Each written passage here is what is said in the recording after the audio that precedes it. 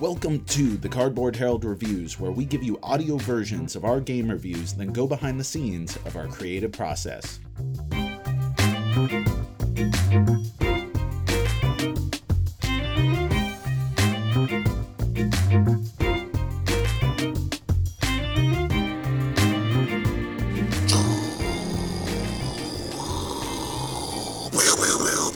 Today on the Cardboard Herald is Scythe, the Wind Gambit.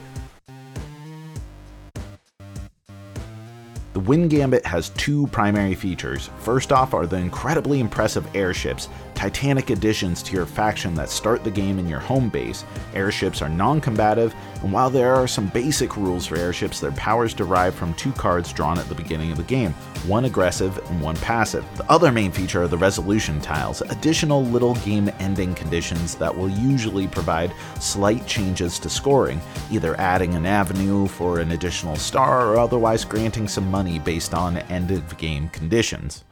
Okay, let's start with these ships here. Like I said, they're non-combative, which means that they can move into and through enemy terrain if you so choose. The best way to think about them is as little mobile buffs that are asserting their influence over whatever terrain they're currently in. Now, they can move a number of spaces and carry certain things based off of the cards that you drew at the beginning of the game, the passive and aggressive card. You can either carry workers or you can carry resources. If you're carrying resources, that usually interacts somehow with the aggressive card that you drew, whereas carrying workers really amps up the mobility of the game as you transport them around and drop them off. The basic rules are that you draw two cards at the start of the game, and the same abilities apply globally to all airships, whereas the advanced variant allows you to draw one passive and one aggressive card per player, and every person has their own sort of airship asymmetry extravaganza. Now, honestly, I prefer the basic mode because it feels more fair, tight, and a little bit less haphazard, because honestly, some airship combinations will be a little bit more powerful than the others due to the random draw here. But I do appreciate that the option for 7-player all different airship mayhem is here. Passive abilities do generally helpful things like forming bridges over lake territories or letting you get extra options on encounter cards. Aggressive abilities allow you to be a big meanie, like forcing your opponents to pay attacks to move out of their space or allowing you to import extra characters into combat. I really dig this system of passive and aggressive cards because it means that the ships feel useful regardless of whether it's a combat-heavy game or you are merely industrial agriculturalists maintaining a tenuous treaty while hovering on the precipice of war. The other aspect of the expansion is in some ways the more interesting one. At the beginning of the game, you draw one of these resolution cards, tiles, really thick. We'll call them card tiles. Tiles, if you will. These either have some new way to gain points or some new way to resolve the final turns of the game, sometimes both. Now, these can range from the seemingly mundane, like having a 20-round time limit to the game, to the completely crazy, like at the end of the game, the factory in the center of the board explodes, or making it so that the player who placed their 6th star, if they didn't win the game, then it initiates a final bonus round of a sudden death type of scoring situation. I love these resolutions. They don't fundamentally change Scythe, but they add a lot of pressure to make you think outside of your normal strategies, and they can switch up the occasionally too abrupt ending of the base game, making it feel so like every dog is in the fight. Now, I know this is a pretty controversial opinion, but I think that Scythe has some of the prettiest artwork in all of board games, and the Wind Gambit is no exception. And what's even better is that there's something a little bit more vibrant about it. It's a little bit more alive. There's an industrial optimism in the artwork that's peppering the otherwise Steinbeckian landscapes, which I really dig. And the striking production doesn't end with the artwork. The cardstock is great, packaging is magnificent, these tiny plastic standees give a surprising sturdiness to the airships, and yeah, these airships. Not only is the sculpt great, ranking somewhere between the Blackjack and Highwind in the pantheon of great airship design, but having them elevated above the land as looming monstrosities feels both majestic and powerful. It gives Scythe a striking verticality, even more impressive and grand than before. Here's what's cool about the Wind Gambit. All of these changes, they all feel significant, but in no way monumental. And the rules themselves, they incorporate surprisingly easy into the base game, and suddenly you'll be thinking about all the tactical options that you have available to you. Now, I see no reason not to play with them in every game, unless maybe you're playing with new players. But honestly, they're fun, they look great on the table, they are organically integrated into the game, and they facilitate all of the cool decisions that Scythe is all about. And yeah, sure, the airships may feel more or less meaningful depending on the cards that you draw at the beginning of the game, and the resolution tile will by no means be the sole deciding factor in who wins the game, but both modules add a sort of global variability to Scythe, which is a great thing because you want a game that looks this awesome to feel fresh, energetic, and full of possibilities every time you break it out. And because of that, the Cardboard Herald highly recommends the Wind Gambit, the second expansion to Scythe. Alright everyone, that's our review. Thank you so much for watching the Cardboard Herald.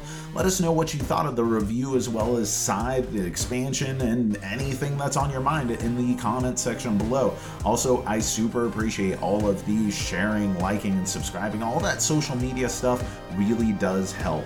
So once again, thank you so much for watching. I've been Jack for the Cardboard Herald, and you keep on gaming.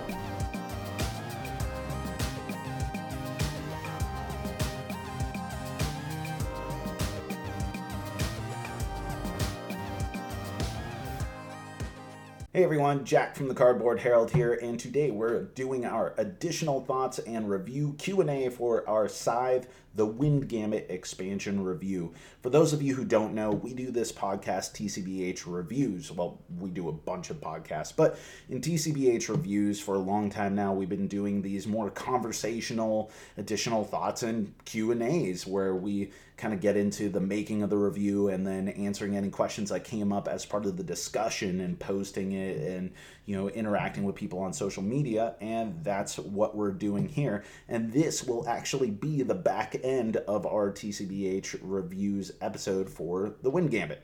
So let's dive into it. First off, this was a really interesting review to do because we have only done a couple expansion reviews in video format so far, and to date we had the Catacombs expansions, which need a little bit more visual representation, some interaction on the table, but the Scythe stuff has to this point all been in written form, not only the base game but also the first expansion, Invaders from Afar. Those have been written, and in my old written expansion format, or I guess my still written expansion format, what I do is I have this really short, concise, boom, here's what's new, boom, here's what's cool, boom, should you get it or should you not? And I really dig that format. It's quick, it's snappy, it's to the point, and more importantly, it doesn't just cover all kinds of stuff about the base game that you already know, and you don't need to see anything. If you are reading the expansion review or watching the expansion review, in theory, you should have all the context you need to just evaluate the expansion on its own.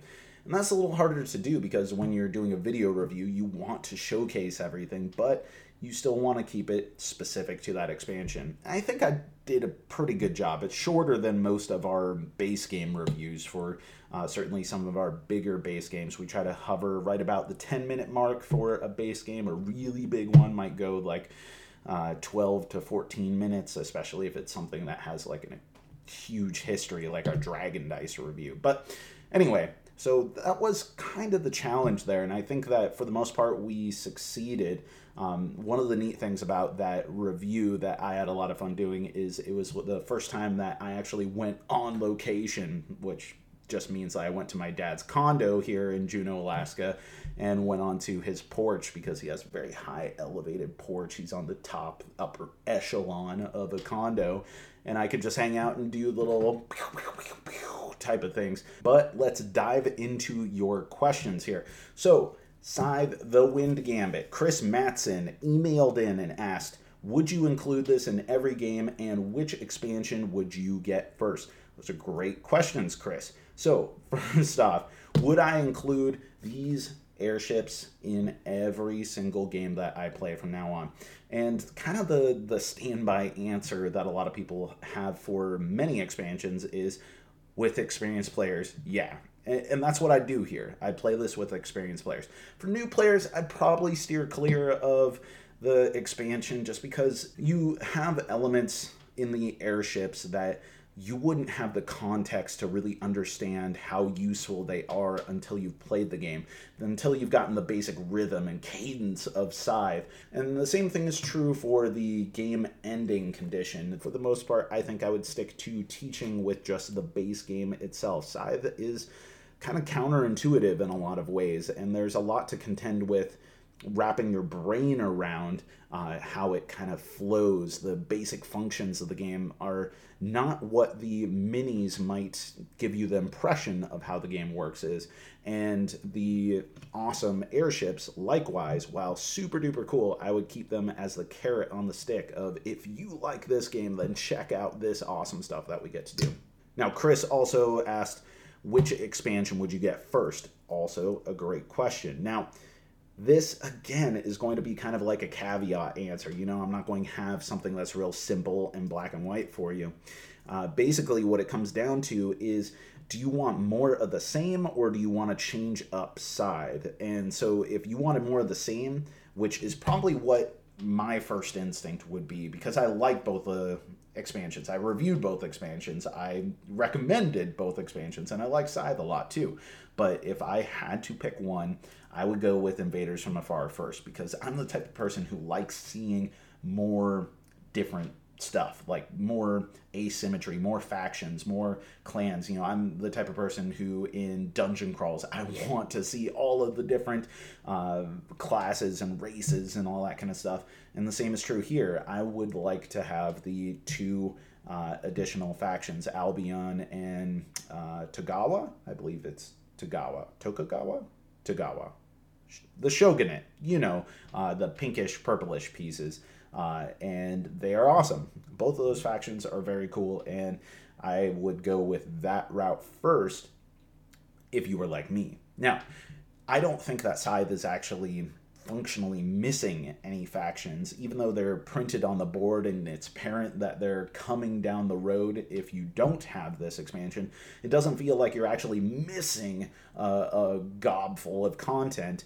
And so the game is perfectly functional on its own. And if you want to actually change up Scythe, like if you have kind of an issue with not having enough options at your disposal, not having enough ways of kind of aggressively interacting with your opponent that isn't super scary like combat is in Scythe, or you just want to have some way of dealing with the thing that I mentioned in the review itself, that the game kind of ends a little abruptly sometimes, and it can be kind of surprising and sometimes anticlimactic, where someone just gets their final star along with dispersing all their dudes, and all of a sudden they won the game in one fell swoop, and you're like, geez, man, that can be crushing. Well, this expansion, the Wind Gambit, deals with a lot of that through the endgame tile thingies, and I would recommend that if that is a sticking point for you, then give this expansion a shot. Ultimately, like I said, I like them both, but for me personally, in my taste, I would go Invaders from Afar first, then Wind Gambit, both good. Now, the next question I had here was from Mayo Warlord on Reddit. Awesome username. He or she, I shouldn't assume here, Mayo Warlord said, great video, super side question. How do you feel about Alhambra and Kingdom Builder? I saw you have a big box for each. And I do, right up here. Yeah. And it's kind of not really something I anticipated it in talking about in this expansion review Q&A session, but you know what? You had Q's, I have A's. So Kingdom Builder is one of my favorite games. It is one of those games that I don't think I will ever get rid of. I love the kind of infinite combination nature of it. I love that it's kind of puzzly, abstract, but at the same time has a gorgeous theme. I think it's really kind of a brain burner. I love Kingdom Builder, and that's a game that I will play over and over again. And we have a review on our site. In fact, the Cardboard Herald launched with a Kingdom Builder review as one of our original 4 reviews, and was the first review that I ever wrote for a board game as part of Could I Do This? And I ended up doing this. Now, the second part of that is Alhambra. I played it once. I have a friend, Dan. Hi, Dan, who ended up giving me a copy of Alhambra for reasons that are too grand to get into here. He ended up with 2 copies of Alhambra Big Box, and he decided to give me one, which is awesome. We got it recently. We've had so many games sitting around that we needed to play that we haven't gotten a chance to play it again. I like it so far. It's a little bit more abstract and dry, I would say, than Kingdom Builder. I think Kingdom Builder is the better of the 2, but I think it's interesting. It's on my shelf. I want to play it more. I'm probably going to make a point of playing it 2 or 3 times in the next month to really kind of dig in, maybe get a review up soon of the base game itself, certainly, and hopefully do like kind of a review of the big box, which I haven't done yet. But that's kind of what's going on with Alhambra. So read some other people's reviews, wait for our review, and check out Kingdom Builder and our review of Kingdom Builder. So thank you so much, Mayo Warlord, for asking those questions. Now, if you have any questions about any reviews that we write, go ahead and post them onto the YouTube comment section. You can send us a contact on the Cardboard Herald website, www.cardboardherald.com, on the contact link. And bottom line, if you want to help support us, you want to help this grow, you want to see more of this kind of conversational style thing, because I'm still trying it out on video form to see if it works out, if it's something that people respond to and like, then be sure to let us know and share, subscribe. All that stuff really helps us know that this is some more stuff that you'd like to see and that you want to support us in continuing to spread our Cardboard Heraldness all over the board game internet. So thank you so much for watching. I've been Jack, and you keep on gaming. All right, everyone. Before we go, I just wanted to say thank you so much for listening to TCBH Reviews. As always, everything we do here is ad-free and completely audience-supported, so if you'd like to help keep it that way, find the Patreon link at the top of our webpage, www.cardboardherald.com. We have several levels of support with various rewards. I'd like to thank over here on TCBH Reviews our new patrons, Josh Simons, Hawken Jones, and Nate Zabel of Damage Buff. Also, I really want to thank publishers Weird Giraffe Games, Elzer Games, and Stonemaier Games, who made Scythe the Wind Gambit, for helping provide promos for our holiday boxes that we'll be sending out towards the end of the year for patrons at the Journeyman level or higher. Those are some really cool companies who are choosing to support us, and I'm so super stoked and so very honored. If you enjoyed this show, we do a whole bunch of other stuff, including reviews, interviews, and recommendations across writing, podcasts, and videos, which you can find all of that stuff on our website, once again, cardboardherald.com. So with that, I'm out of here. Thank you so much for listening. I've been Jack for the Cardboard Herald.